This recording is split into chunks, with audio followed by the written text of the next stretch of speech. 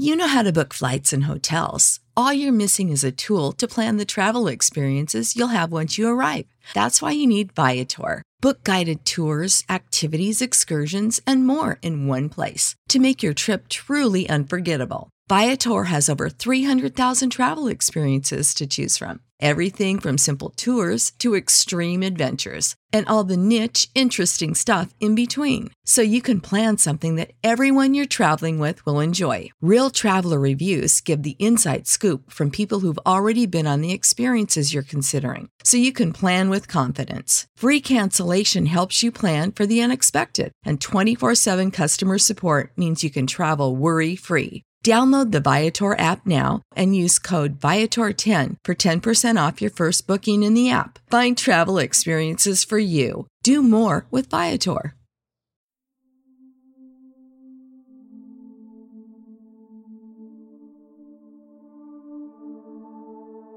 This to me is like the really fascinating material. We don't know what the answer is, but we're looking for patterns. I think we're looking at kind of a type of cosmic alchemy. The story slowly grew into this. Still, a lot of people don't know that this technology actually exists. The possibilities here are pretty mind-boggling. We can't just believe that it was the work of these lone troubled individuals. It's been a long time coming to get you on. Did you record? Yeah, we're rolling. We're rolling. Yeah, so like I remember hearing you on World of the Unexplained back in the day. Dear Lord, that has been forever. Yeah, that was one of my favorite podcasts. Yeah, it was. That was the. I think that might have been the first podcast I was on. They had me on quite a few times. It was a ball. I'm still in contact with the main guy. Yeah, Jay Scott. Mm-hmm. Yeah. Yeah, he's a great dude. I went to for about 4 years ago and hung out with him in North Carolina. He keeps inviting me to, and I just haven't made it there yet. Yeah, one day we'll all have to get over there or something. Yeah, I mean he's told me about all the great breweries where he lives. That's really pulling at me. Yeah, we got a lot of them here in Nashville too, apparently, as I've been told. We got axe throwing rooms. We're about to have an axe throwing room. Yeah, we got inside information on that. Rob's pretty excited about that. Oh, I'm so excited. And I wanted to point out that this is the first time all three of us have been here since episode 250. Yes. Is it really? Yes. Because we didn't have Seraphiel for 2 episodes, and then the next 2 we didn't have you, and now here we are. Well, you didn't miss any though. I didn't miss any. So that's what matters. No. So we have already started. So welcome to Conspiranormal, Jason. Hey, thanks for having me on. Yeah, absolutely. I just we'll get started just talking about kind of like your background, like what got you interested in all this weird kind of stuff, and like what some of your other books have been about. Well, I was a weird kid. I've been interested in this for a long time. I was more interested in watching reruns of Lost in Space and Star Trek than I was watching Mr. Rogers' Neighborhood. So, yeah, give me a good Godzilla movie anytime over Sesame Street too. I didn't pay too much attention to any of that. What got me into the paranormal to begin with, other than being the weird kid, was I saw a full-bodied apparition in my house when I was about 8 or 9 years old. Mm-hmm. I walked out of my bedroom and was walking into a hallway to pick up a book. It was probably an encyclopedia on dinosaurs or something, and there was a little boy in the hallway who definitely shouldn't have been there. And, I could see everything about him, blue flannel shirt, blue jeans, brown unkempt hair. And he was staring at me. And the weird thing I noticed, other than him trespassing, was the fact that I could see the bookshelf through him. And I just turned around and walked back into my bedroom and shut the door. I never saw that again, but that kind of got me in a paranormal frame of mind. I always wanted to figure out what that was I saw. Was there any? What was the history of the house? Was there any kind of like hauntings in the house, or was that just a one-time thing?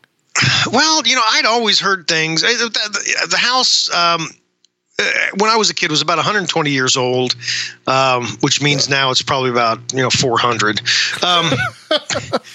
But it had been a 2-room country schoolhouse. Had 2 big classrooms, and when schools consolidated in my state, the little country schools got closed down, and my grandparents, whom my grandmother taught in that school, had it turned into a 3-bedroom house. And so, I mean, they didn't have any problems. Again, I heard things. I talked with my sisters when we were adults. They never heard anything, but I talked with people who moved in many years after I'd moved out, and they said, dude, this house is haunted. So I'm really not sure why. I don't think anybody ever died there, but who knows? Right. Yeah. No, nobody did any kind of real research on it to see. You just kind of assume a house that old that it's something to it. Something to it.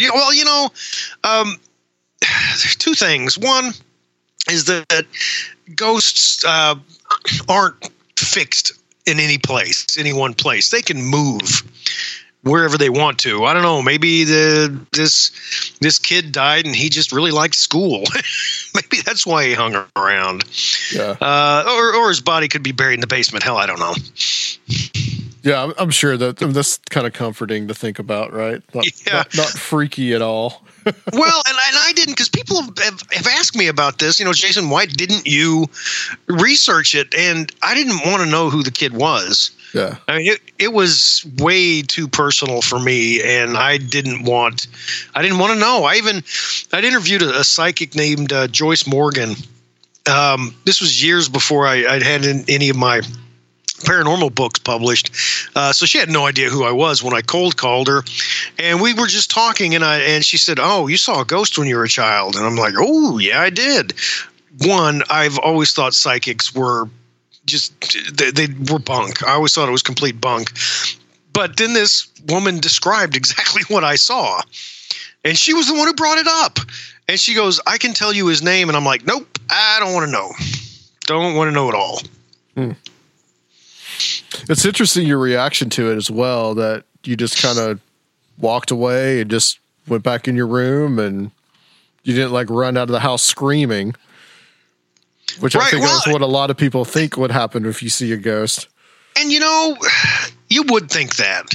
And I've interviewed so many people who've told me that they saw a shadow person or what they thought was a demonic entity or was a ghost in their room when they were laying in bed, and all they did was pull the covers over their head until they went to sleep. Just a vast amount of people do that, and that always, struck me as odd in one way, but I kind of did that too when I walked into my bedroom and shut the door.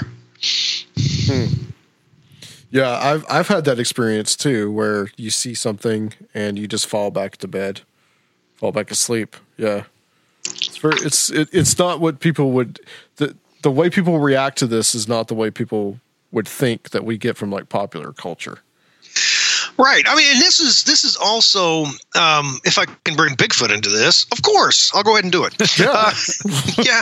Because people are always, your skeptics are always saying, well, if there's so many Bigfoot out there and there's so many people see Bigfoot all the time, how come there aren't any good pictures of Bigfoot? And I think of pulling the covers over my head or walking back in my room. I think a lot of people who encounter the unknown do that. They're not thinking of capturing this for posterity's sake. They're thinking of, getting out of there, getting away from this unknown thing that that they're encountering. And I just think that's completely normal, and it doesn't bother me a bit. Because if I were out in the woods and a 9-foot tall, stinking, hairy creature, was 20 feet away, I mean, the last thing I would think of doing is pulling out my phone and taking a picture. I'd be turning around and leaving. Yeah. I can see that for sure. And since we're on the subject, I had written down, we talk a little bit about the Gimlin film. Do you got any thoughts on that? This, of course, is the famous Bigfoot, the Patty, as they call it. The Patterson Gimlin film. Yeah. Mm-hmm. I sure do. I'm sorry, my 4-year-old just came down here asking me a question. Oh, that's all right. Yeah. Hey, honey, go upstairs. Thank you. She's not listening. All right, so this is going to be a fun interview. The Patterson Gimlin film, I mean, I saw it when was the first time I saw it? It might have been on In Search Of with Leonard Nimoy, which is something else I was fixated on. I loved that show. But at the time that this thing was shot, there are a couple of there's some problems with it. The main problem is that Roger Patterson said to his buddy Bob Gimlin, I want to go take a movie of a Bigfoot. And he went out and rented a camera, and they took horses, and they went to this spot where Bigfoot had been allegedly seen before. And wow, lo and behold, they find one. And they happened to capture on this rented camera that I don't think Patterson ever returned. I think I heard Bob Gimlin say that once on an interview. But he had this camera that he probably, I don't know if he knew how to use it that well, but he sure got a picture of something walking through this dry creek bed, just casually, and it turns around and looks, and then keeps going. Now, what are the chances of this guy, who was also kind of a trickster guy, looking for the next big score? What's this is my new scheme to get to make money. What are the chances of him renting a camera, and this day he went up to was it Bluff Creek?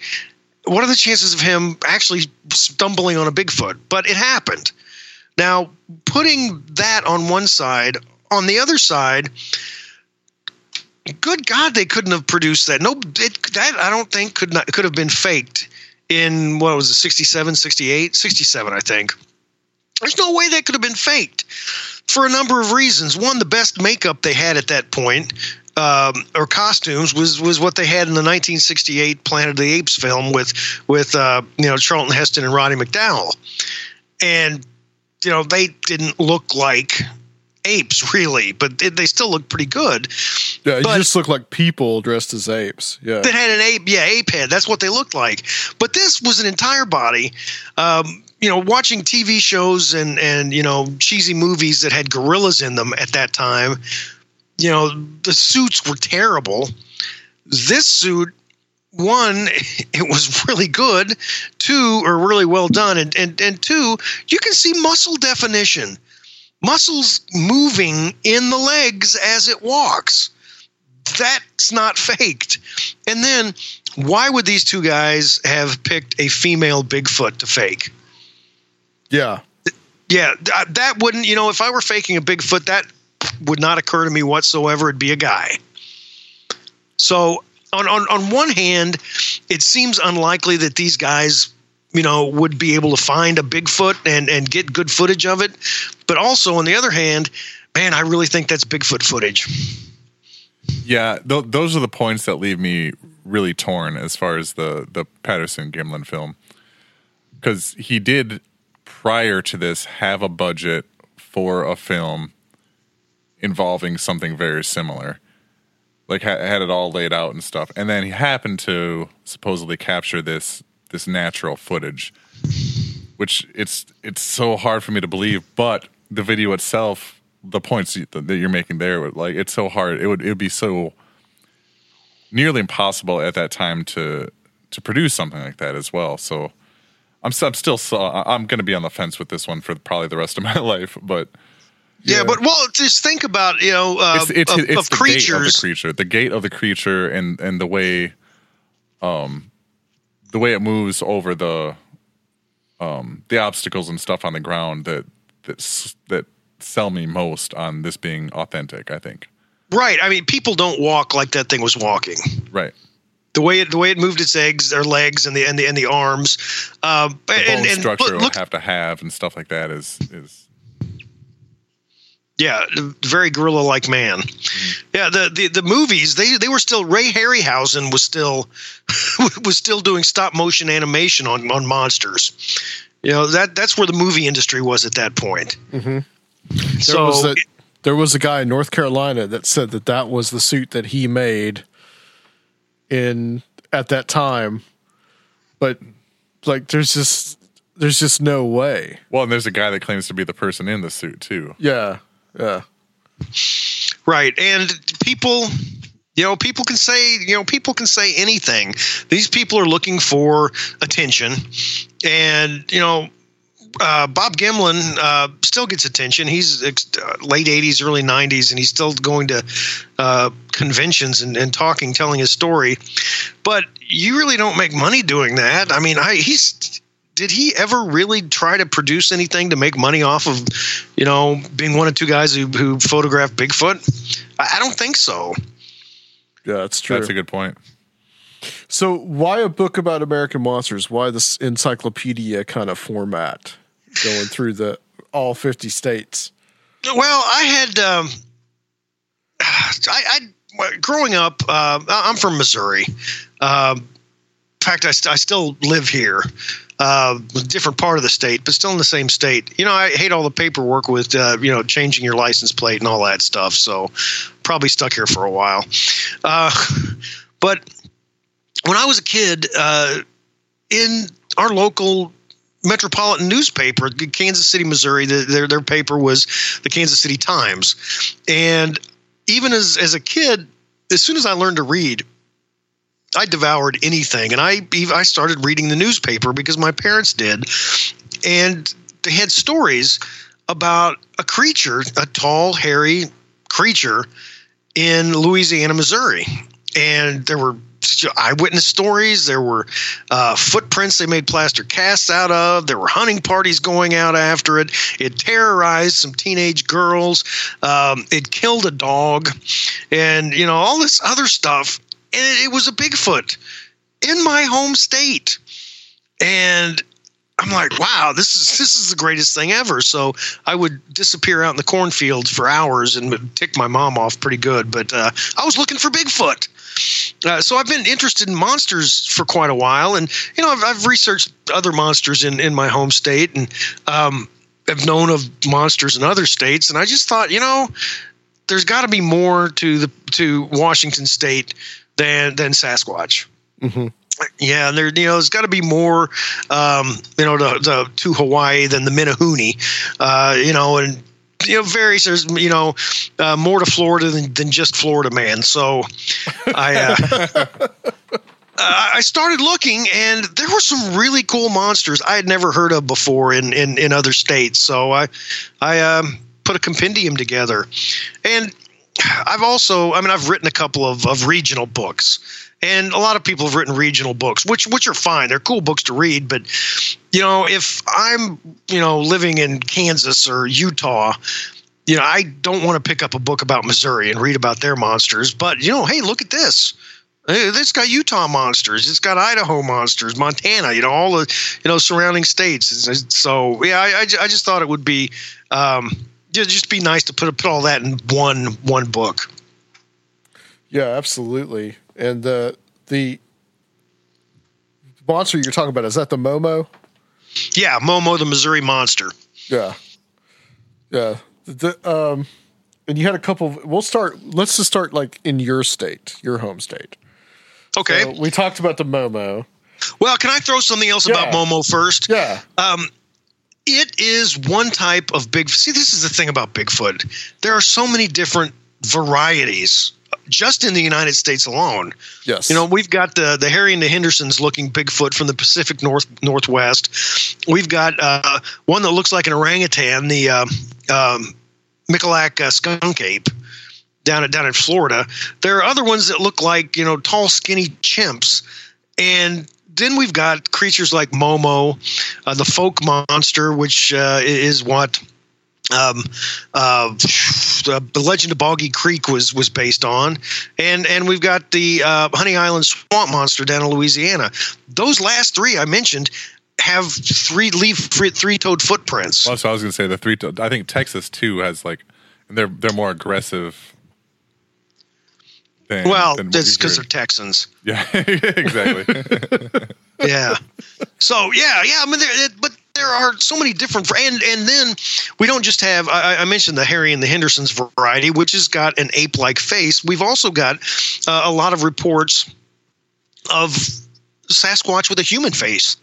It looks more human than it does ape. Mm-hmm. And Native Americans have always said that these big hairy men are just another tribe of humans. And most older reports are that way too. If you go back 100 or 200 years ago, it was mostly wild men type of reports. Like they were hairy, but they were very human in the face. Yeah, Tim Renner writes a lot about that. Yeah, and one thing that's got me curious. I've been thinking actually quite a bit about it the last couple of months. We've got those reports. We've got God, I can't remember the guy's name. I think he was a prospector in British Columbia and was kidnapped by a Bigfoot, back in the 30s. Cannot remember the guy's name, but he was certain he was taken back to the family of Bigfoot, and he was pretty sure that he was, supposed to mate this Sasquatch who stole him's daughter. Mm-hmm. So, I mean, why would that have happened if it wouldn't have worked? We've got Dr. Melba Ketchum, who's her Sasquatch project. She's had samples from a Bigfoot, like hair and other things that she's had DNA analysis done on, and the analysis shows that whatever this came from was human, although there were a couple of anomalies in the DNA sequence. A researcher in Alberta, same thing. He had some Sasquatch hair and had it analyzed, and it came back as being human, but with some anomalies. A researcher in England, a college professor, had the same thing. There's a Russian, an Alma. He had some hair from, and it came back as human with some anomalies. So I'm in this, people will say, okay, then it was just contaminated, or it's coming from people.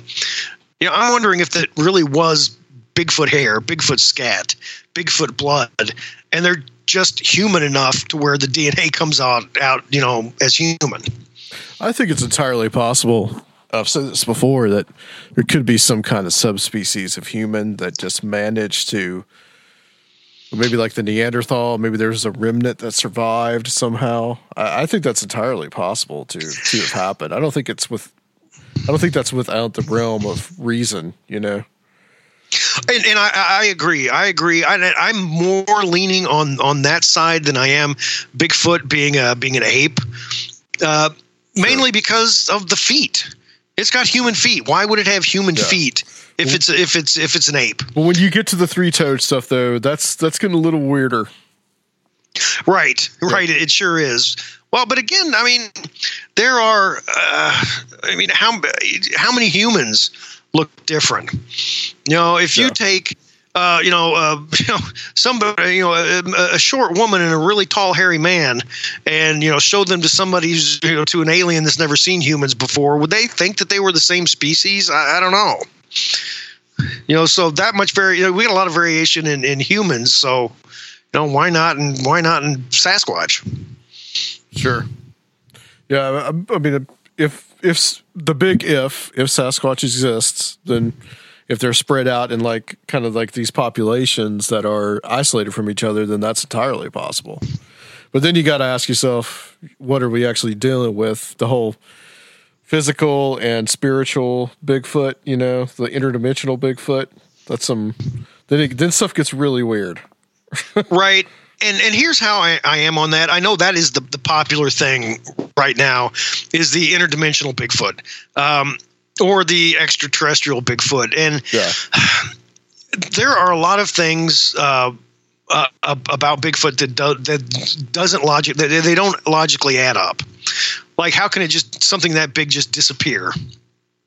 And I view on that. I spent a lot of time in the woods growing up, and there were many times where a deer would be within a couple of feet of me, and I would not have noticed if it hadn't, gotten scared and ran away. Mm-hmm. These things are used to being in the woods. Them being able to vanish, might be not, I don't mean literally vanish, but just blend in with their surroundings. That just might be natural. And I also don't like.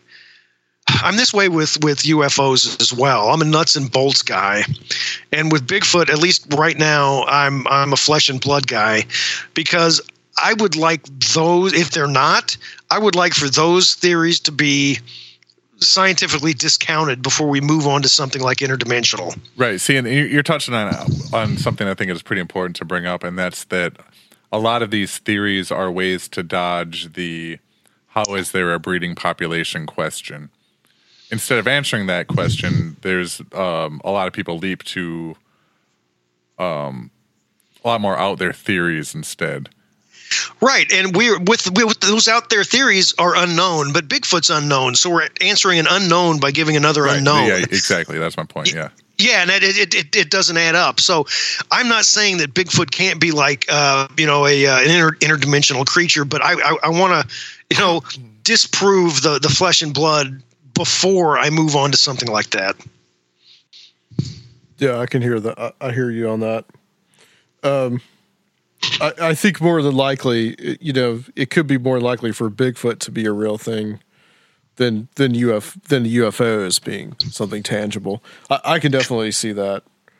Well, with Bigfoot, thinking about all of the monsters I've read about and I've written about and I've interviewed people who've seen, and I think my bet would have to be on Bigfoot as to, which one might actually be real.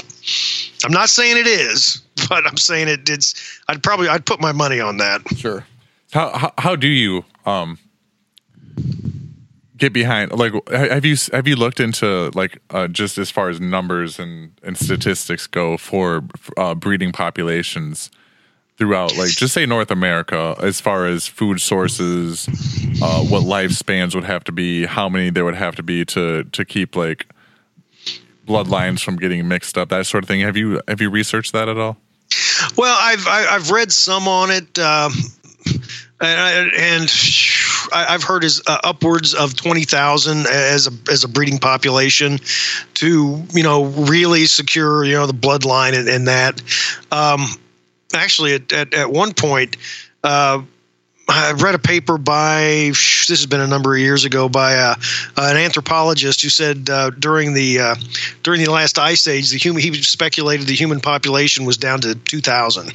Yeah. So, I mean, if we could come back from that, if there could be 20,000 Bigfoot in North America, I'd say that's plenty. And when it comes to food, it depends on what they're eating. Are they strictly herbivores? Are they omnivores? I'm more leaning toward that because there's been a lot of reports of them chasing down deer, or there was one hilarious video of a Bigfoot picking up a pig and tripping over something and dropping it. I don't know if you saw that one or not. I haven't seen this. No, I haven't heard of this. But I also read a guy who's studying. Again, I'm bad on names right now. A guy who was studying Bigfoot sightings in a certain area around. It was the California area, and in relation to the rabbit population, and when it showed that the rabbits would move around, and they would the populations would get smaller and larger, and when the rabbit population was getting smaller, the Bigfoot the Bigfoot sightings would decrease, and then Bigfoot sightings would increase where the populations were getting larger. So he had speculated that maybe Bigfoot are migratory, and when their meat source was thinning out, they moved to some place where it was bigger and made a big loop and came back when the rabbits had repopulated. I've seen other reports like that. I don't have any sources to cite for this at all, but where sightings seem to be more dense near water sources, and seasonally sightings tend to be more dense in warmer times in the north and then in the south, where climate changes, and maybe it's just because people are more out in the wilderness during those times, but there could be a lot of other elements to that as well. But it's just interesting that you would get these clusters of sightings at different times and in different areas and under different conditions. Animals. I'm sorry. Go ahead. Well, that was just wrapping that up. If it's actually something that is out there that people are seeing, it's interesting that it does fluctuate with varying conditions and stuff. Well, and that's what I mean. Animals migrate. Whenever their food sources get slim. We've got birds and butterflies, eels. So many different types of animals that migrate to warmer climates and a better food source, and then come back when it changes. And as hunter gatherers, we did the same thing. We would go to an area and kill and eat, and then when the food sources were running low, we'd move someplace else, or whenever the weather changed, we'd move to where it was nicer weather, where more animals were. So why not? Why wouldn't Bigfoot? Right. Another. Did you have something, Sir Phil? Yeah, I was just going to say, I wonder how many rabbits an adult Bigfoot can put down. Yeah, I know. 800-pound creature could probably put down quite a few. Well, I was at the Expedition Bigfoot Museum in Blue Ridge, Georgia on Saturday, and they had a Bigfoot turd. So if that's any indication. How big was it? It was rather long. Rather long. Well, the average human colon is 6 feet, and Bigfoot's got to be a lot bigger than that. Yeah. Bigfoot can really pack it in there. So staying in Missouri just for a little bit, you had an interesting story that was only like a paragraph long, but just equally fascinating. Was the space penguins? Well, and penguins are adorable, and yeah, very true.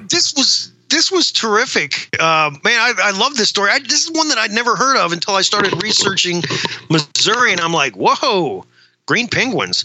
A farmer named Claude Edwards in 1967, it was Valentine's Day. He was just out walking around his farm, and he noticed a really tall green metallic mushroom sitting in a field. And, I'm going to check that out. So he goes and he sees that he's not sure what it is except for a green metallic mushroom. And there are 3 foot tall, green waddling what looked like penguins. And they had large black eyes. And, I'm really not too sure what I'd do in that situation. I'd probably, back away if they hadn't seen me. Definitely get out of there. But he did something a little bit tougher, a little bit ballsier. He picked up rocks and threw it at them. And the rocks hit, like a force field and bounced off. And this got the penguins' attention.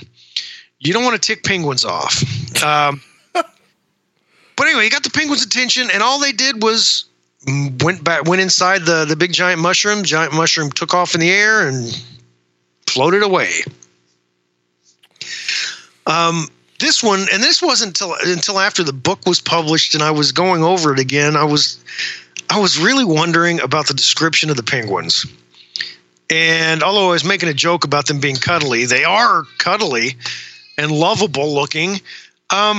But it reminded me of extraterrestrial encounters, gray encounters, because people have reported seeing deer, which are also beautiful creatures with great big almond-shaped black eyes. And people have reported seeing giant rabbits with black eyes or big owls with black eyes. Mm-hmm. And I, to mentally mask the fact that these are aliens that they're having the encounter with. And I'm wondering if that wasn't the same with the penguins. They were, maybe disguising themselves telepathically as something that didn't look aggressive. Yeah, possibly so. It really sounds like one of those high strangeness episodes that you hear a lot about in UFO lore too. The high strangeness factor. The other story that I found interesting from Missouri, this is very strange, was the night people. Yeah, this is one of my favorite ones in the book, just because it's weird. And it happened in my hometown, so that's even a bonus for me. A guy from Orick, Missouri, named Vern Windsor. When he was small, around 6 years old, he'd be told to go to bed, and he didn't want to go to sleep, so he went in his room and he played. And he started noticing that there was activity outside his window, and he would look and just watch. And there were people outside his house, and they'd be walking in and out of neighborhood homes, mowing the lawn. Kids would be playing. There would be like a young couple pushing a stroller with a baby down the sidewalk, and everything looked normal except they had big fish eyes, big bulbous eyes like a fish, and that didn't really bother him because they were out at night, and he called these people the night people, because they were doing all these things outside, like, again, chatting over the fence to the neighbor and, mowing yards. He just figured that these people were the people who lived in the houses and did things at night. And the people he knew, like his family, were the day people. So to a 6-year-old mind, that makes sense. And he watched them. And, one night, one of the night people noticed that he was looking at them, and he'd seen the kids out there playing, and he wanted to go play. And when the adult night person noticed that Vern was watching him, he just blacked out, and he woke up the next morning lying on the floor, and he had a bloody nose. So this also kind of drips of alien encounters as well. Very H.P. Lovecraft. A bit. Hey, I'm actually wearing a T-shirt that says Miskatonic University. Awesome. Yeah, it's like almost like he's seeing into some kind of other dimension. Almost, it's like what it kind of seems to me. But, I mean, that's just a bizarre. There are story. a lot of different explanations you can make out of this, and who knows? Who knows what it could be? It's just it's simply a bizarre story. Have you had any other similar stories that you've come across? No, not. But his. I mean, he said a couple of years later they'd moved to a nearby town, and he saw them occasionally. Really? Yeah, but that was it. They he didn't see them very much after that. So weird. So we'll go to Arizona here, where one of our guys is from. Serfiel here is from Arizona. Yes, sir. He had a couple that were interesting, but the dragons are like pterosaur kind of like creatures that people would see, and this is actually something that people see all over the country, apparently. Well, all over the world. Frankly, yes. This is I used the heading of dragon because then that's what it was called back in 1890 when people saw this. There were some cowboys who rode into Tombstone, Arizona, in 1890 with a blizzard skin, and they claimed it was a giant flying lizard that they'd killed outside of town. They'd chased it and just shot and killed it. They shot at it and eventually it died. They said it was a dragon, and it was 92 feet long and it had 80-foot wingspans. The head was 8 foot long and pointed. They said the eyes were the size of dinner plates, and that's an enormous creature. Yeah. That's crazy big. Yeah. There were I'm trying to remember the size of these. There were pterodactyls, I think, had up to 20 to 30 foot wingspan. One of the varieties, I mean, there were varieties that different types that had wingspans of 10 inches long, and there were some that were almost, I think, like I said, about 30 feet long. But and that's pretty enormous, but not nearly as big as what they claim to have shot in Tombstone. Jeez. But as I said, these things have been seen all over the place. There was a case in Texas in 1977. 3 teachers were driving home from an educational conference, and there was a shadow that flew over the car, and they pulled over and looked up, and they saw, what looked like a pterodactyl flying over their car, and it just glided and off into the distance. And I really like this one because teachers in 1977, I think teachers would know what a pterodactyl looked like, and they didn't make enough money to buy Coke. So I'm sure that what they saw was right. And these things are seen all over Mexico, New Guinea.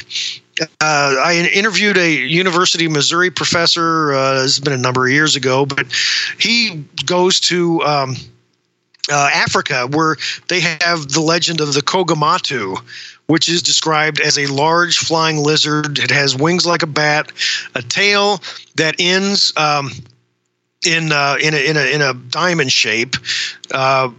On the wing, the hands, claws are on the wings, and it's got a head that with a crest and a long pointed beak. And in one of this professor's trips, he took a book with a picture of dinosaurs, and they all, the tribesmen pointed out Kogamatu, to the picture of the pterodactyl. So this all also leads to another question: how the hell could they have survived the massive extinction in 65 million years ago? And there are a lot of species that survived. Our world's a big one, and I think that these things very well could have lived through that. Well, and those were the same creatures that evolved into birds anyway and survived. Right. So I don't think it's that big of a stretch as far as survival goes. How do you feel about, a lot of people lump those kind of sightings in with the Native American Thunderbird stuff? Do you think those are two separate kind of incidents? Yeah, I certainly do. I think the Thunderbirds are more like Teratorns. Teratorns are the largest birds in North America that died out during the last ice age, the Pliocene and Pleistocene eras, and they were basically enormous condors, right? And they had about 20 to 25 foot wingspan, and they were, of course, big enough to pick up large animals and take them off and eat. And they're called Thunderbirds because when they took off, their wing beats sounded like thunder. There have been a lot of sightings of those too. I think it was in Pennsylvania. A 12-year-old boy was picked up by one. Yeah, and he screamed and thrashed enough it dropped him. And there's not many years ago, just a few, there was a pilot flying a small airplane in Alaska and saw a bird that was the same size as his airplane flying next to him that eventually, glided off in another direction. So, they're modern day sightings. Who says these things can't be around either? Yeah, there's also the Van Meter visitor, which kind of resembled a pterodactyl-like creature. Yes, yeah, it sure did. Except for this, I think that's the one that had a spotlight in its head.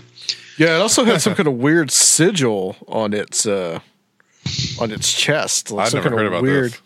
Yeah, this is the Van Meter monster from Van Meter, Iowa. Yeah, and it was terrorizing the town, and people were terrified of it, and it was mentioned in newspapers that the local banker, pastor, and a doctor saw it. So that all made made it be real. There was a businessman who shot at it. There was a lawman who shot at it and hit it. And its skin was thick enough that the bullets didn't really do anything. So a bunch of people from town got the heaviest guns they could find and chased it, and it disappeared into a dead mine, and eventually it came out again along with a second one, and they shot at both of them enough to where they retreated back into the mine and nobody ever saw them again. We got to talk about, because this is in the Arizona section too, but there's other places. I think Missouri, you have an entry on this, is the giant human skeletons that were found in the Indian mounds. Right. Yeah. Well, yeah. And it's not, I did talk about it in Arizona, but yes. And Missouri also, there were also, Pennsylvania and New York, these things were found, were giant human skeletons, 8-9 feet tall, 6 fingers, 6 toes, 2, double rows of teeth in their mouth. And, ones that were found in Arizona still had hair, and the hair was long and red. And this corresponds with Native American legends of these red-haired, white-skinned, cannibalistic giants that would prey upon the tribes and eat the children and whoever they could capture. These stories are widespread, and supposedly. There are some skeletons down in Central America with in museums, which I find fascinating. If it actually is real, I don't know. But I mean, we have had stories of giants forever. Yeah, and it's not just the stories here. There's stories on islands out in the Pacific. There's stories in Ireland, England, all across Europe, and of course we've got the biblical giants. And all I learned in Sunday school about giants is there was one, and his name was Goliath. But then reading more about it, there were entire villages of these things. Yeah, the Nephilim. They talk about that one. Was like the Israelites are getting to finally get into the promised land, and they send the 2 spies in there, and they see that there's these big guys, the big giants, and they're all scared to go in. And two of the spies say, "Well, we can take them. They're not that big and bad," but they were scared about it. So you have that written in there. It's like I don't know. I mean, I'm conflicted on that because. There, maybe there could have been just like really unusually tall people, and maybe some of those accounts are exaggerated, possibly. Well, and when it comes to history, things are exaggerated. I mean, look at the skin of the dragon in Arizona. That sounds extremely exaggerated. Right. Yeah, but back to church. We only got the one giant. I never wanted to go to Sunday school. My kids don't want to go to Sunday school. But if they would have, had better PR, the church, they could call Sunday school, dragon slaying, blood gushing story time. Yeah, I would love to have gone to that. Because why not? I mean, you got the Philistines in there. You got guys like, toppling pillars and on all kinds on stuff. And, you've got nuclear bombs dropping on Sodom and Gomorrah. There's death everywhere. That's right. Yeah. The Bible's pretty cool. Yeah. So let's go to Michigan. Yeah. Mr. Rob's home state. And let's talk about I don't know if I'm pronouncing this right, but the Nain Rouge. You know about this, Rob? I've never heard of this. This is an old Native American legend. The Nain Rouge was they didn't call it that. That's the French name. It was a dwarf, a red dwarf. Oh, I have heard of this. Yeah. Yeah, that would that they viewed as a protector. And when the French founded Detroit, the French guy is Antoine de la Mothe Cadillac. Settled the area in 1701. He saw the creature, and it had red eyes, rotten teeth, reddish black fur all over its body. The skin was red, and it didn't kill him, but it attacked him. And the French that were in the area referred to it as a symbol of death. When the French fought the English at the Battle of Bloody Run in 1763, 58 British soldiers were killed. It was so bloody that legend has it the nearby creek ran red for a couple of days afterward. But the Nain Rouge was seen after that point as being because it was dancing among the dead bodies, and it was seen as a foreteller of something evil happening. It was seen during the War of 1812. When people saw it in the 1900s, it was, it brought some kind of death. There was a 12th Street riot in 1967. The Red Dwarf was seen by a number of people before that. In 1976, utility workers thought they saw a child climbing up a utility pole, and then they saw that it was a red dwarf, and there was a huge ice storm that hit right afterward. It hasn't been seen for years, but they have a parade in Detroit and a beer called Detroit Dwarf Lager that's dedicated to the Nain Rouge. Yeah, there's another story that I heard. I don't remember exactly how it plays out, but there's something about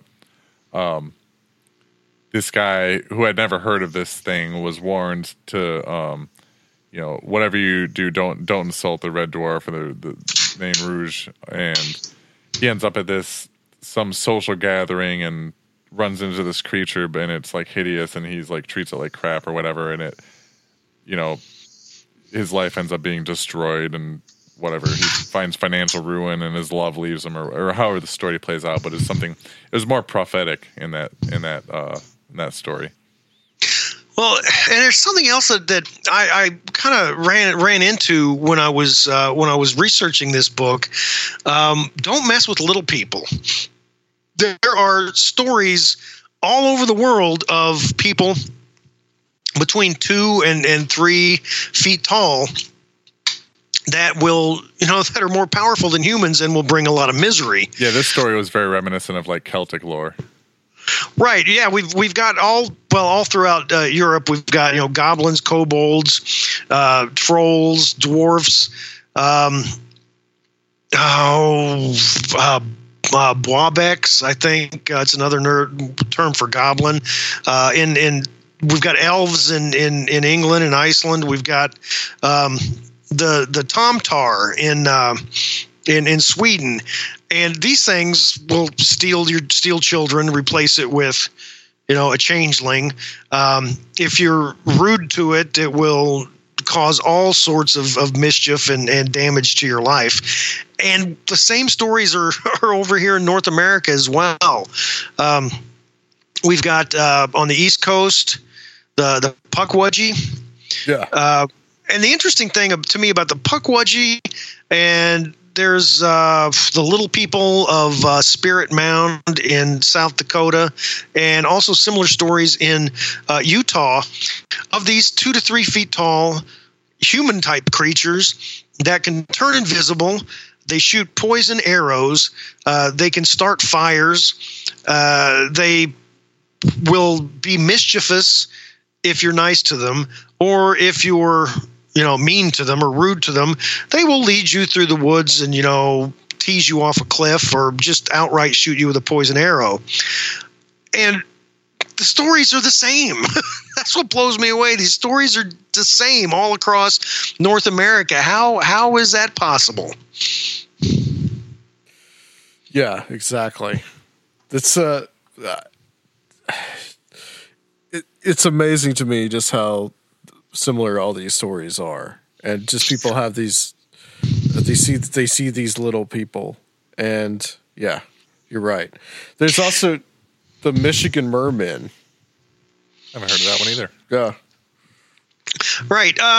And I'm not going to be able to pronounce the Native American names. There are a whole lot of vowels and consonants that I'm not going to tackle. But this was around Lake Superior.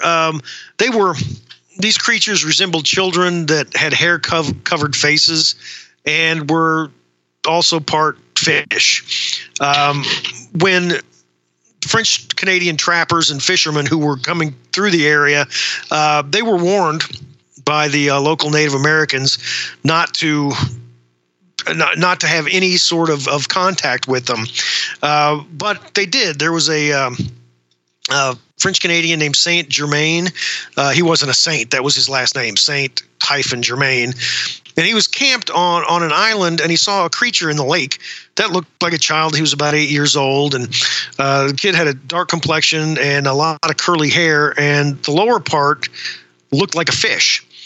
And Saint Germain tried to shoot it, and his local Native American guides were like, "No, you don't want to do that." But later that night, a storm struck the island, and it didn't dissipate for 3 days. And the Indians were blaming Saint Germain because he tried to kill it. It was funny. I'd never heard of this, so I Googled it, and there's like dozens and dozens of mermaid in Lake Michigan videos that popped up, like drone footage and all kinds of craziness. See, and this bothers me so much. Is I would love to be able to trust photography, but I can't. Yeah, totally.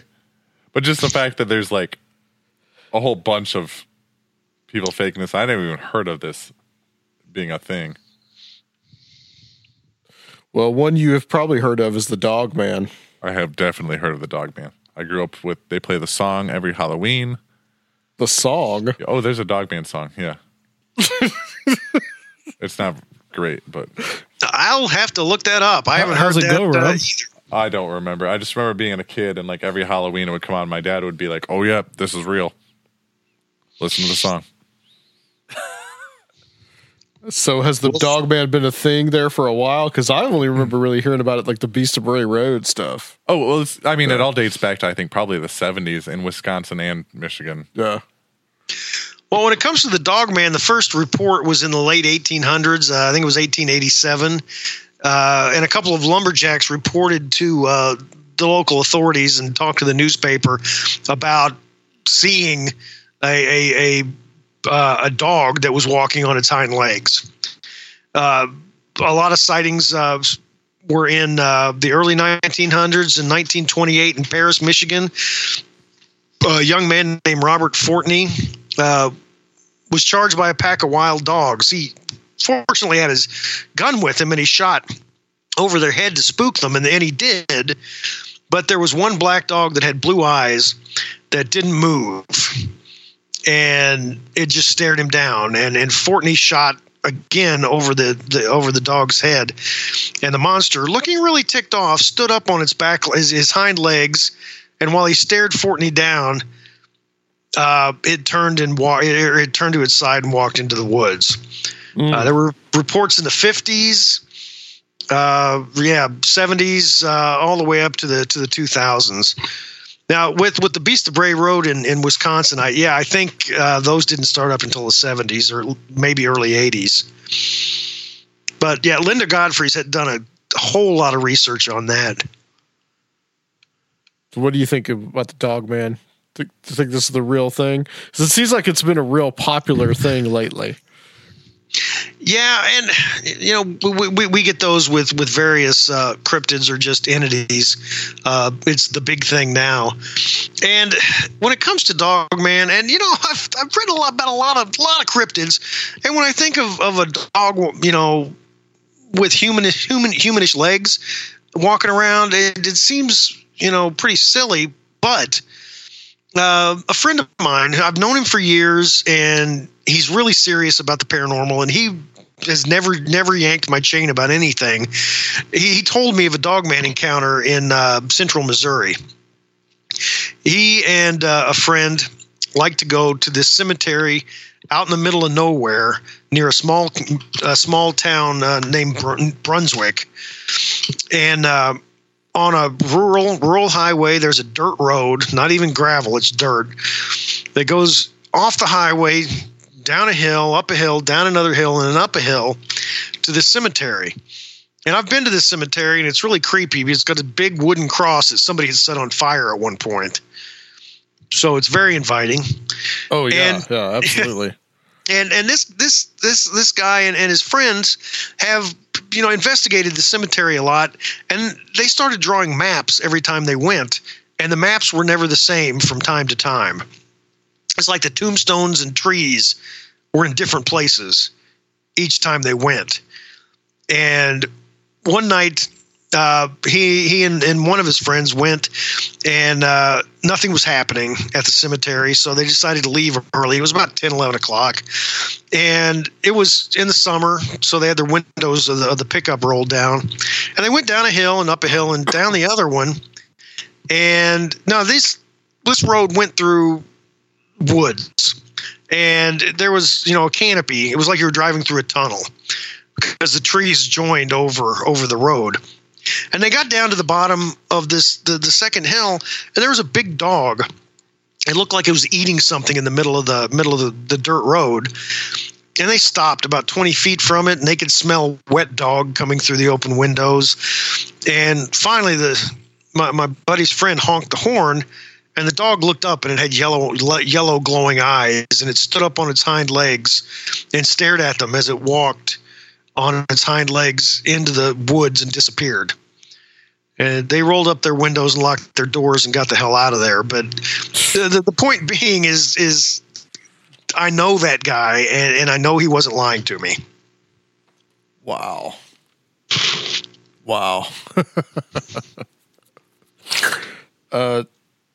Tennessee, where we are. Okay. Some interesting things. What about it?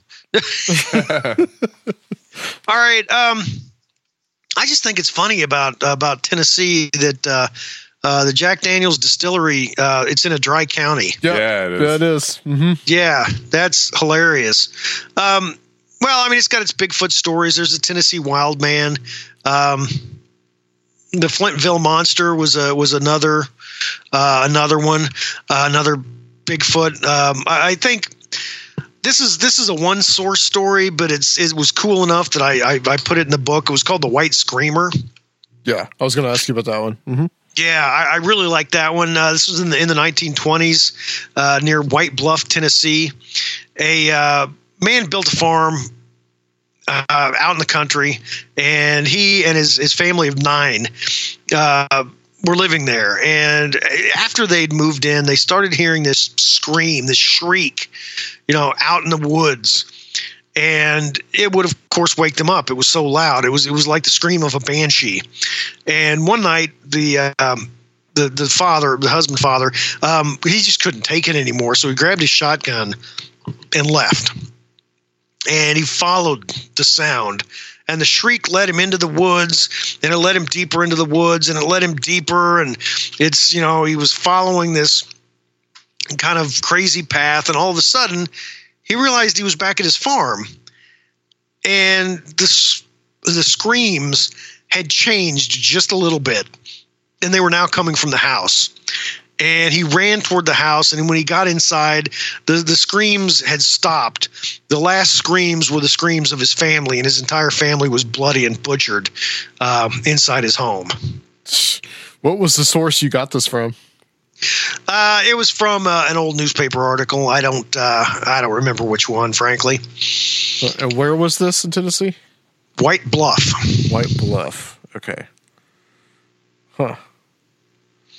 That's one I had never heard that story at all, and I grew up in Tennessee, so wow. That's not too far from here. No, it's actually, yeah, from where we are, close to Dixon. Yeah. Yeah, it doesn't sound like something I'd want to go hang out and find. Don't want to find the White Screamer. The White Screamer, no. But it has a lot of links to the Banshee folklore too. Yeah, exactly it does. And this is something else that I really noticed about while I was researching this. When we have people moving from one area to another, I mean, mass migration from Europe to here. People brought their monsters with them. Right.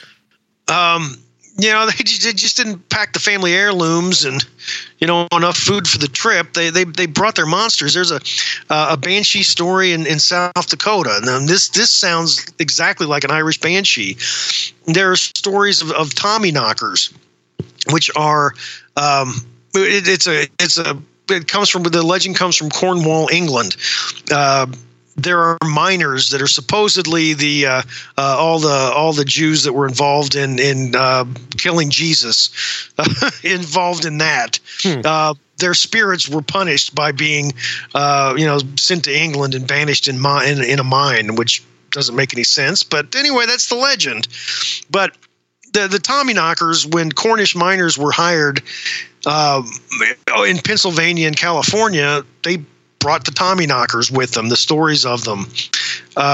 Same with werewolves and vampires. They came over from Europe as well. So did they really come over, or was it just them talking, the people talking about these stories that made them come alive? I've wondered about this a lot, because it seems to me that certain monsters or certain entities nobody's ever heard of before, but all of a sudden people start talking about it and the thing appears.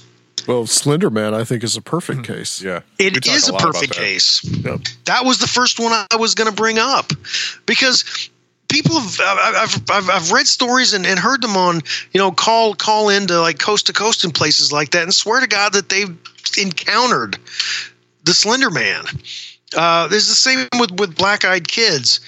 Brian Bethel is a journalist. He still works in Texas. I interviewed him once. I still have contact with him, but he's the first guy to write about Black Eyed Kids, and it was like in 1998. He posted it on a message board on the internet of an encounter that he had, and I mean, I've gotten hundreds of Black Eyed Kids stories from around the world. Are we, just because we're putting so much energy in thinking about these entities, are we, turning them into tulpas? Yeah, exactly. Right.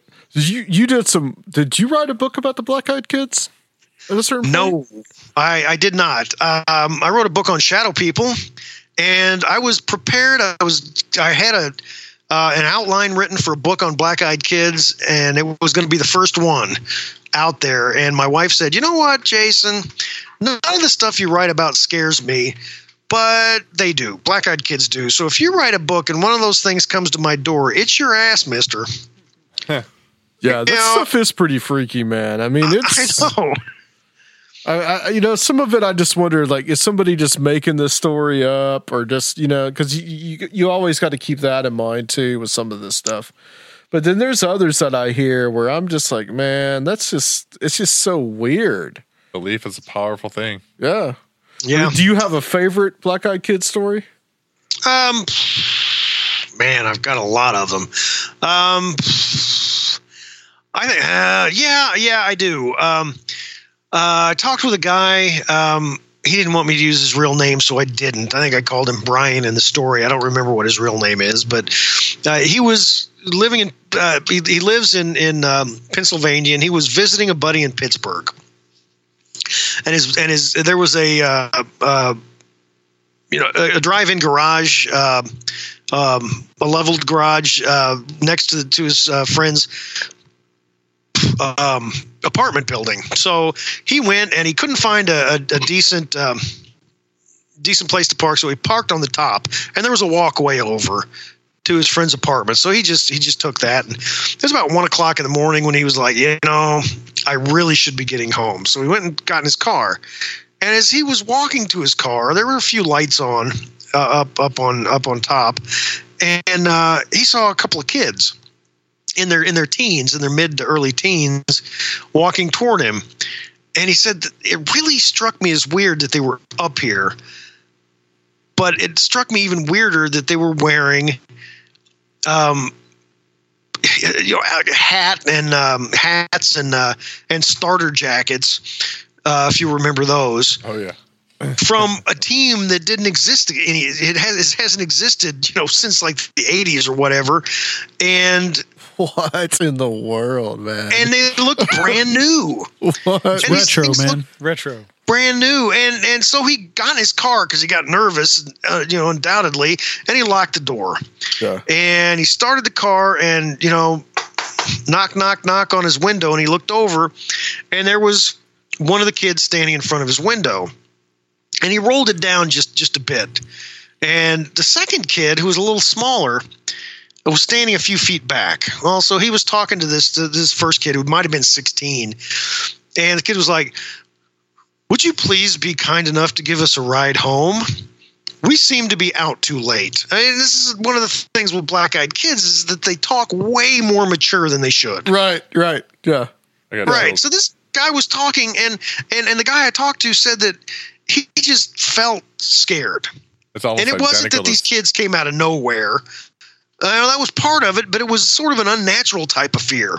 It's almost identical to Steve Stockton's story that he shared with us. Yeah, he had a very similar story.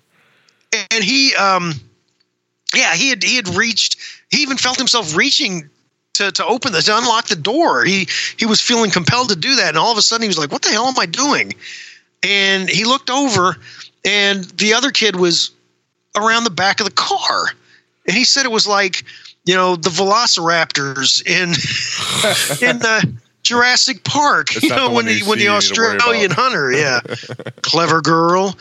Yeah, it was like they were animals trying to, he was their prey. He felt like, and he snatched his hand back and he looked at the kid. He got a really good look at the 16-year-old, and the kid's eyes were just black. No whites, no iris, nothing, just black. Well, and what better form to take to prey on our sympathy? Exactly. Yeah.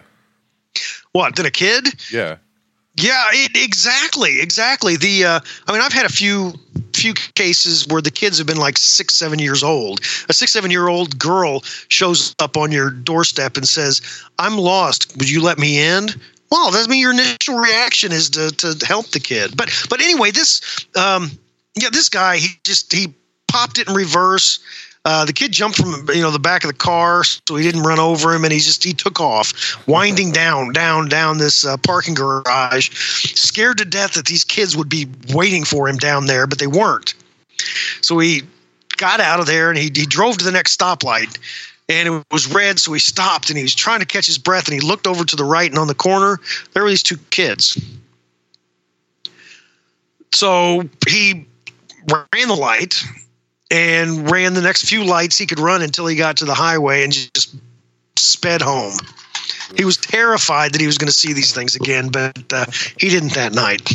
It's like there's some kind of predator or something, and they're very much like vampires. It's all the vampire lore kind of stuff, just repackaged. The scariest part of all this is that I've never heard a story where somebody helps the kids.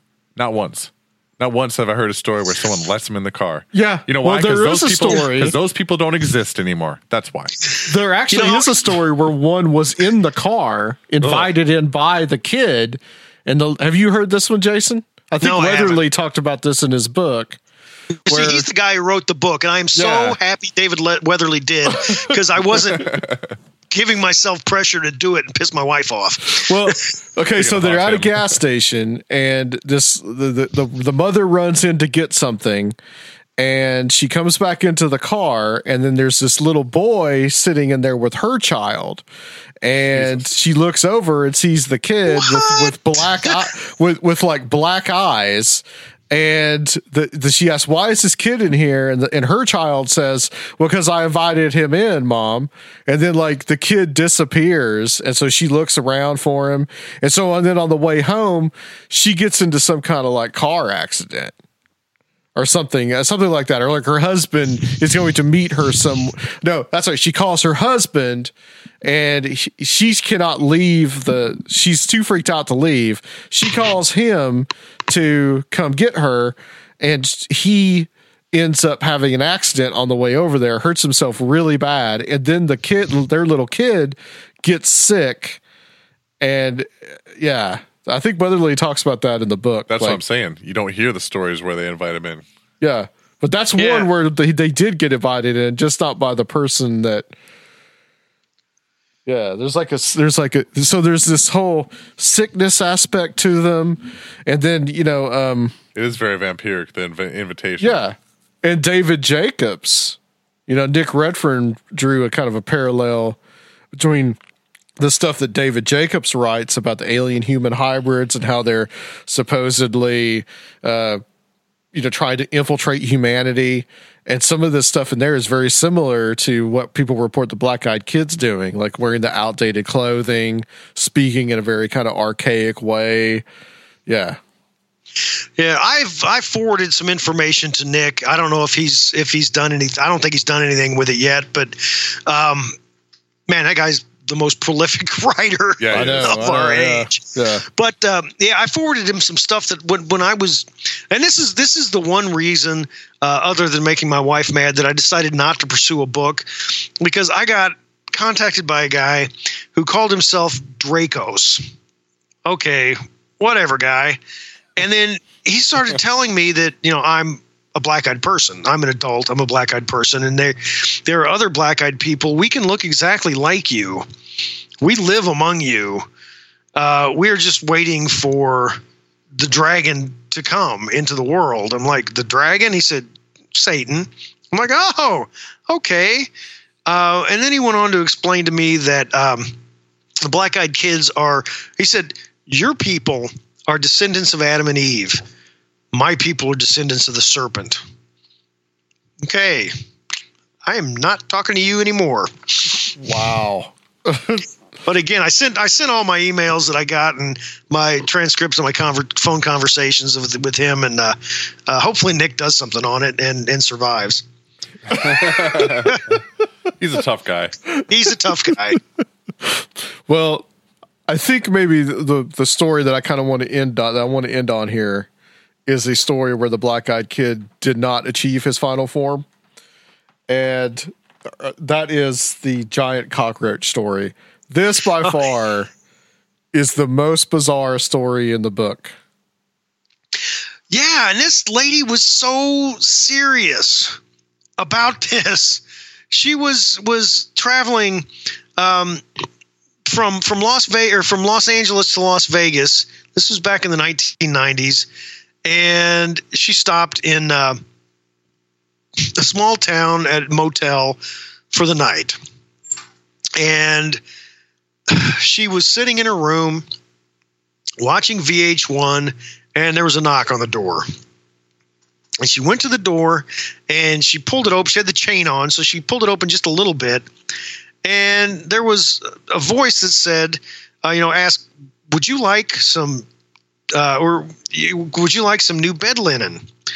And she couldn't really see who was in the hallway because it was dark. And then all of a sudden it kind of turned, it shifted its body a little bit, and the light that was behind it now went on its face, and it was a cockroach. It was a 6-foot tall cockroach, and she said it had turned its head because you know how bugs do that cleaning its front legs thing? It was rubbing its legs together, and she screamed and slammed the door. It was a salesman? Huh? It was a salesman cockroach? Yes, it was a salesman cockroach. He had vacuum cleaners. But she screamed, and the thing was asking her why she was screaming from the other side of the door. And she she didn't have a door to the outside.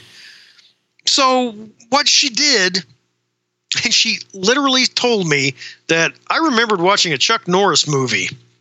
Excellent. So she threw the door open, fell down, and kicked its legs out from under it. And when she got up and jumped over it and ran down the hallway, and was it laying there wiggling with its arms with its legs in the air? She didn't say because she didn't look back. It was Gregor Samsa, Yeah, but she started running, and she saw a hotel employee laying on the ground unconscious. Didn't know if this person was dead or not.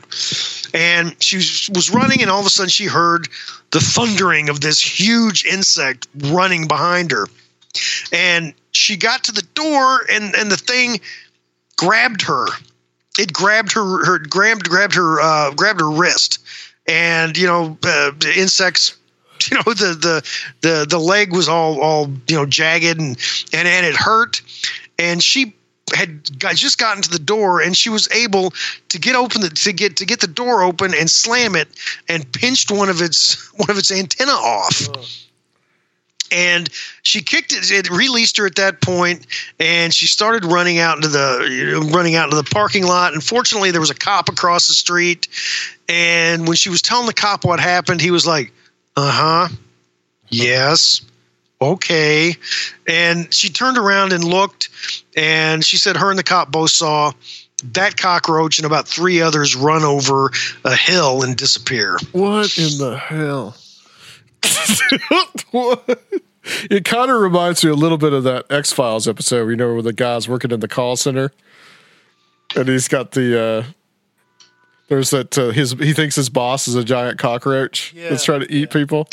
Do you remember that one? I remember that.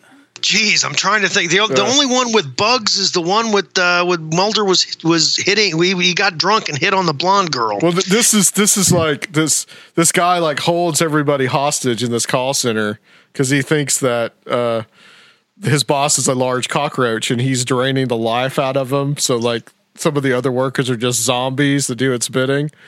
And then Mulder actually sees that it actually is a giant cockroach. And he starts going nuts. I've seen every episode of the X-Files. I can't believe I can't remember that one. I think it was maybe in the 7th season, 6th or 7th season, something like that. That sounds great. In other words, he's just sucking the life out of his employees as a giant cockroach. That's just corporate America. Yeah, man, that's capitalism. Much. What are you going to do? Well, Jason, thank you so much. I mean, this has been awesome to finally talk to you. What's next for you, and where can people get this book, American Monsters? Well, you can get it from my website. It's jasonoffutt.com. That's JASONOFFUTT.com. I've got links to all my books on my website, or you can go to my publisher, Llewellyn Worldwide, LLEWELLYN Worldwide, or just to Amazon. Everything I've written is on Amazon. I've got I've got 4 more books on the paranormal and a few humor books, a couple zombie novels. So have fun. Nice. Are you writing anything else now? Are you another book coming out? I've got.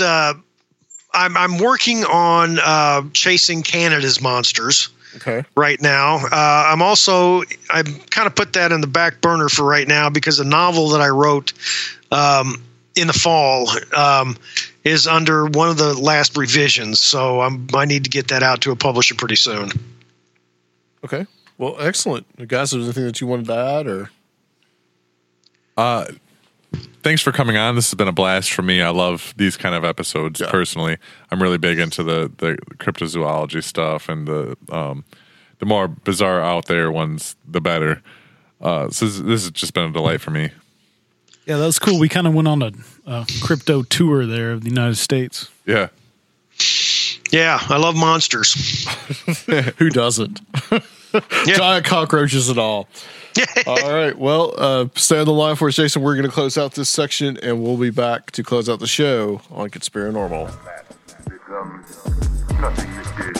Just we still have doing the Congo.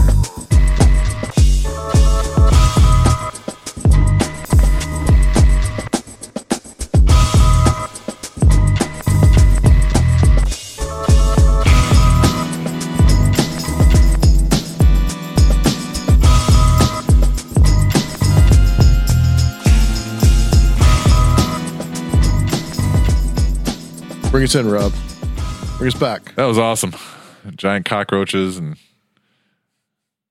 Black-eyed Dogman kids. and black-eyed kids and everything. So you never heard of the Michigan Merman? No. Or Merfolk? I haven't. Now I got to watch all these YouTube videos. Don't assume it's gender, Adam. Yeah. Oh, that's true. Yeah. Mer people. Mer people. Thank you. Mer people. They. You saw a pill of those videos. I don't know, man. Some of those videos don't look too. I don't know if those are real. I'm just gonna put that to you. I haven't watched them yet. Don't spoil it. All right. You're gonna go hunt. You next time you go visit your mom and dad. You gonna Say, hey, let's go hunt the Michigan mer people. Oh, hell yeah. Catch and release, though. Catch and release. No, catch and profit. I'm stuffing that thing. Seraphiel, anything you were kind of, when you were talking about the Giants, you kind of started shaking your head a little bit. I know we've been kind of getting into this. Oh, yeah, it's been in Tennessee, too. And the red hair is usually from oxidization. Yeah. What, though we were talking about, like, do you think that that's part of the whole, what is it you've been studying about the antiquarianism? Yeah. It was. It's kind of like a pseudo archaeology. Yeah, and then there were some like mummies that were kind of fabricated, and I don't know. It was profitable to have something like that. You could put it on display, right, and charge, everyone to come look at it. So I guess there was a Kentucky mummy that really started the craze, and then everyone started trying to find giants and pygmies, and yeah. So yeah, a little skeptical of that, but the other stuff that's more weird and maybe non-physical is I find more interesting. Yes, I agree. I don't know that I buy into any kind of breeding population of any kind of creature that could be out there. For me, it's more likely either genetic memory or folklore mixed with genetic memory, or some kind of mass hysteria, or just a combination of all of those things. Because we did used to live, it was only 10, 15,000 years ago, we did live alongside lots of other different hominids. We were fighting for our survival. We were trying to outdo them as far as survival goes. So especially any of the upright hominid, Dogman even could fit into that kind of thing. Bigfoot definitely. You know what I was thinking about? I saw a video of a bear walking around on its hind legs because I've seen a couple of those. It had an injury on its front. So, would a dog try to walk around like that if, they had an injured front leg? I can't remember what it was. It was the big story. It was in France. It was a dog-like creature. You know what I'm talking about? Back in the day, I can't remember. Are you talking about the beast of Gevaudan? Maybe. Was it in the 18th century? Yes. That might be what you're And thinking. it was very popular at the time to have exotic pets as well. Yes. So a lot of the theories are that it was either it wasn't a dog, it was either a hyena, or what more fits the description of a dog-like face, but with more human-like characteristics, is a baboon. People then didn't know what a baboon was. Yeah, if you don't know what that is, you see a baboon, you think, oh, it's like a little werewolf person. Yeah. Seriously, look at one. You got the long canine snout. Yeah. It's got all that. Right. And I mean, that could happen here too. Exotic pets were big here too in the 1800s. Yeah. Well, that would, say that there's a population somehow that's out there that's still, well, most of those sightings were 50 to 100 years ago.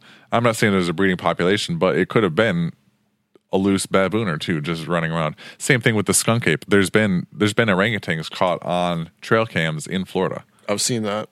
Yeah, I've seen the picture of that. Yeah, I mean that's entirely that's possible. An orangutan living out in the wilderness in Florida. If somebody had an exotic pet, if you came across an orangutan in Florida, or some kind of illegal trade and in this animal, it smells like crap, you're going to call it a skunk ape. Right? Yeah, it's covered in moss or whatever. Yeah, exactly. It's all wet and gross and like Swamp Thing. See, I don't doubt that there could be this population that maybe these small populations of these animals that could be out there. It's when you get to the weirder material that you say there's more going on here, or the unique cases, the very unique cases. Yeah, like that's obviously not. That's not a species. That's not something that fits into the normal tree of life, So I went to Expedition Bigfoot. Oh, how was that? Over this weekend, which was last weekend, which was all part of. I'm pretending to be like I don't know. You brought me a T-shirt. Yes, I bought you a shirt. And Seraphiel has a shirt as well. So this was all part of the Paramania festivities, which is something that's done every year. They call it an unconference. And I was there with Joshua Cutchin, who this year was hosting it. And Greg Bishop was around, Tim Banal, a few other people that I got to meet that were some really cool, interesting people. So we went on Saturday. We were at Expedition Bigfoot in Blue Ridge, Georgia, which was an interesting little place. Just this museum totally dedicated to Bigfoot. You would have loved it, Rob. Is it like the old guy from Harry and the Hendersons? Remember his little shop? No, where he's like, you want Bigfoot hair? I get you Bigfoot hair all day. Yeah, this was much larger. They did, as I mentioned before, have Bigfoot shit. It was extremely long. There were some original casts that were there. Dan Maslach actually came and met me up there, and we talked. He told us some interesting stories. I want to get Dan back on the show to talk about some of that because some of the stuff he told me was really, really interesting. But we actually did some of the presentations over there. So like Greg went up and gave a presentation. Josh Wren was also there at Paramania 2. And Josh did his presentation about Where the Footprints End, which is going to be the title of his and Timothy Renner's new book. Nice. So they're almost done with that, aren't they? I think they're shooting for the fall. And Josh isn't sure whether it's going to be a single book or two because there's just a lot in it.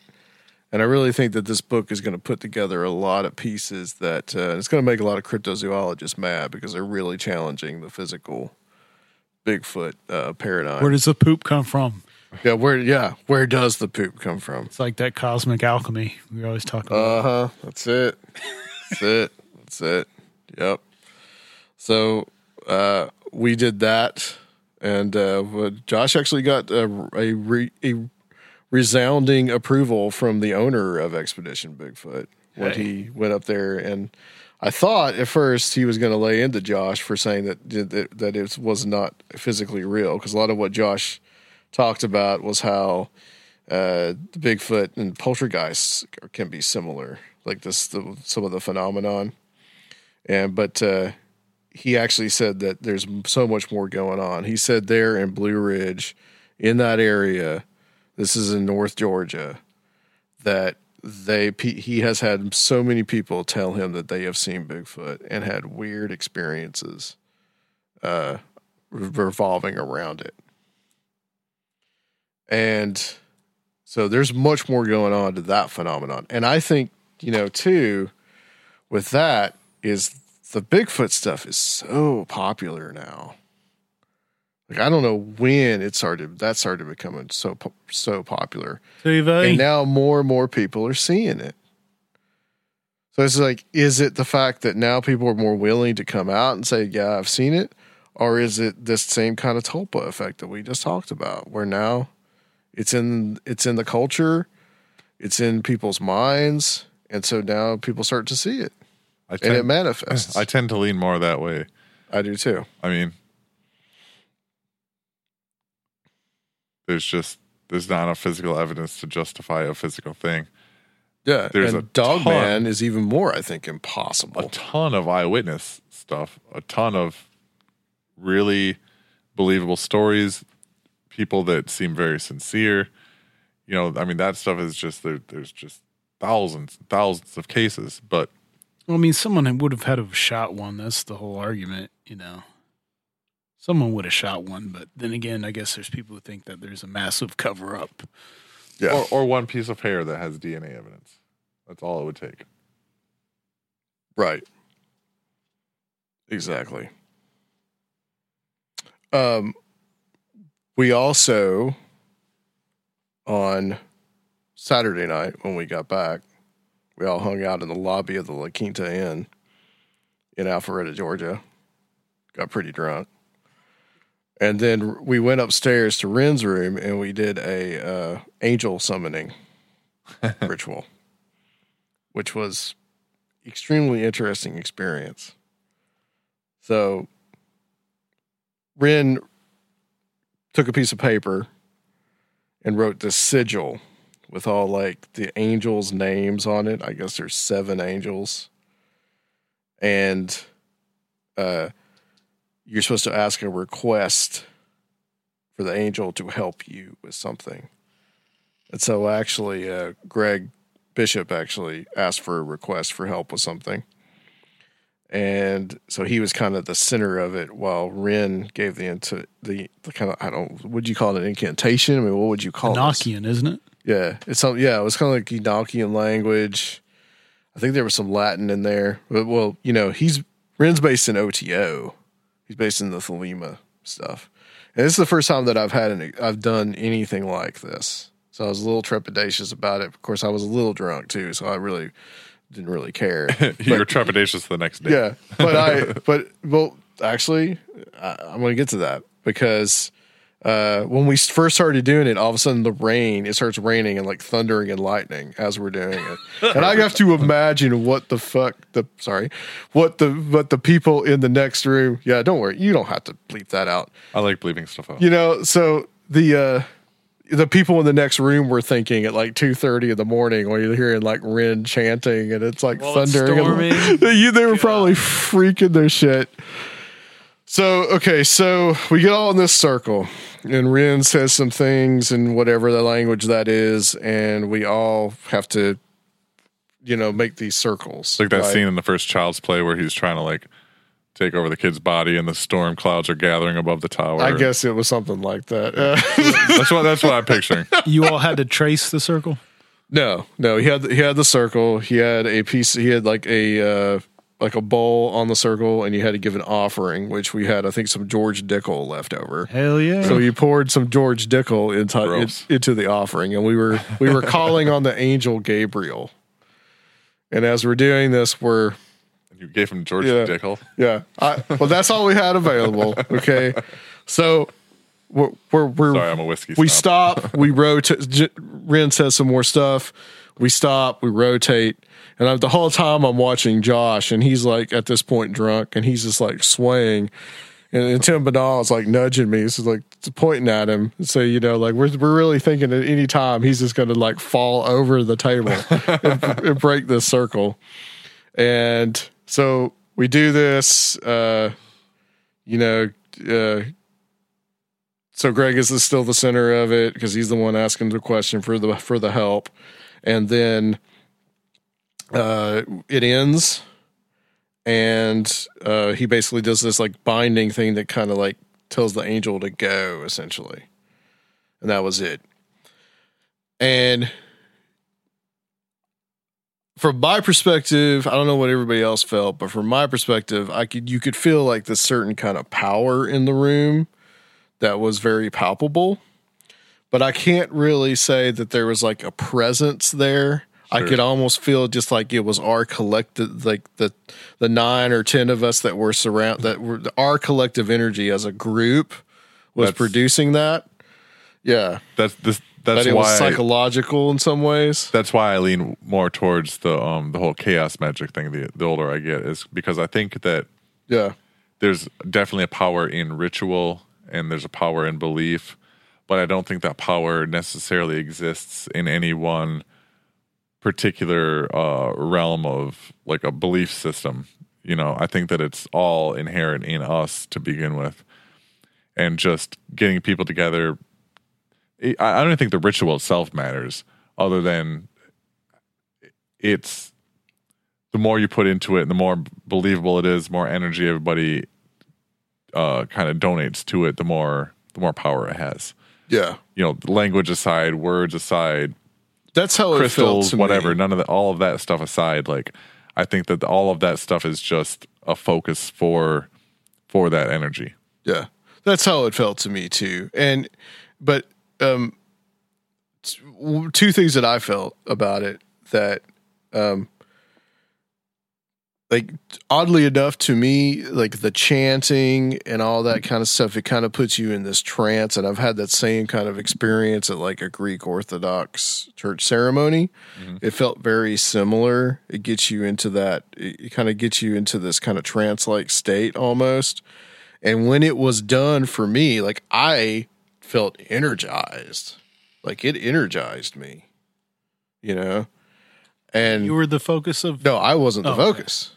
I wasn't even the focus. I was just part of it. Okay. And it was, well, Greg was the one supplicating, I guess, or asking the question of the angel. But it was, I felt like, oh man, it was just like, wow. I mean, it was an interesting feeling. And this was after a long day. It's about 2:30 in the morning, 3:00 in the morning. And I felt like, wow, I mean, this is, so it was interesting. I never would have said 6-7 years ago that I would be doing an occult ritual, but I was a part of it. Do you know what Greg asked for? I'm not asking you to share it. I'm just wondering. Oh, I'll tell you. I'll tell you later. Okay. Yeah. I know what he asked for, but yeah, but that's kind of personal to him. So yeah, I'm not gonna, I figured it was. Yeah. What were some of the other reactions from the other guys? I think a couple of them, it felt like, well, it's interesting. I think a couple of them were kind of, one or two of them were moved by it. You had different varying kind of reactions from person to person. Some didn't even know what they were getting into, So, I mean, it was pretty fascinating. It was a good time. Cool. It was a good time. And hopefully going to be going back to Paramania next year, but there may be some interesting things happening with that possibly. So, cool. All right. Well, that's it. Rob, tell everybody about Patreon. I'm thinking we'll have a Patreon episode up by the time this airs. So nice. If you want to support the show, you can go to patreon.com/conspiranormal. There's different tiers on there. We've got lots of bonus episodes, tons of them at this point. It's always growing. We're always adding more to it. You can subscribe to the different tiers. We've got various things going on there. If you don't want to subscribe to anything, but you want to help the show, you can do a one-time donation on our website at www.conspiranormal.com, which is back up and running. And if you want to help the show, but you don't want to spend money doing a nice 5-star review or just sharing us with your friends or even just email, or Facebook comments, we love all that stuff. So yeah. Definitely leave the iTunes comments. We've gotten few and far between lately. So, all right, guys, thank you so much. We're going to be back next time with another guest. We'll be back in Studio B, but, the quality will still be the same. That's right, because Sir Fail's a badass. All right, guys, join us next time on Conspiranormal! Nokian Magic. Hey, what's that? Becomes nothing to do. Just to kill half doing the Congo.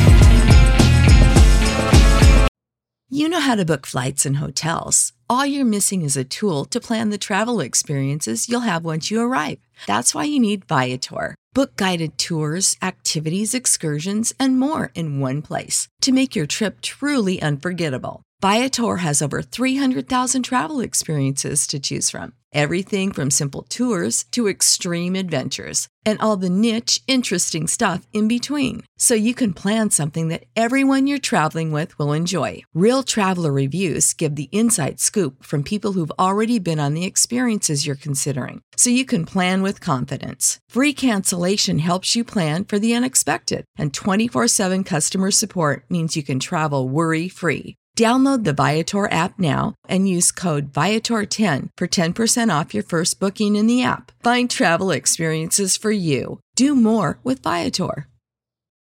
For the ones who work hard to ensure their crew can always go the extra mile, and the ones who get in early so everyone can go home on time, there's Grainger, offering professional-grade supplies backed by product experts so you can quickly and easily find what you need.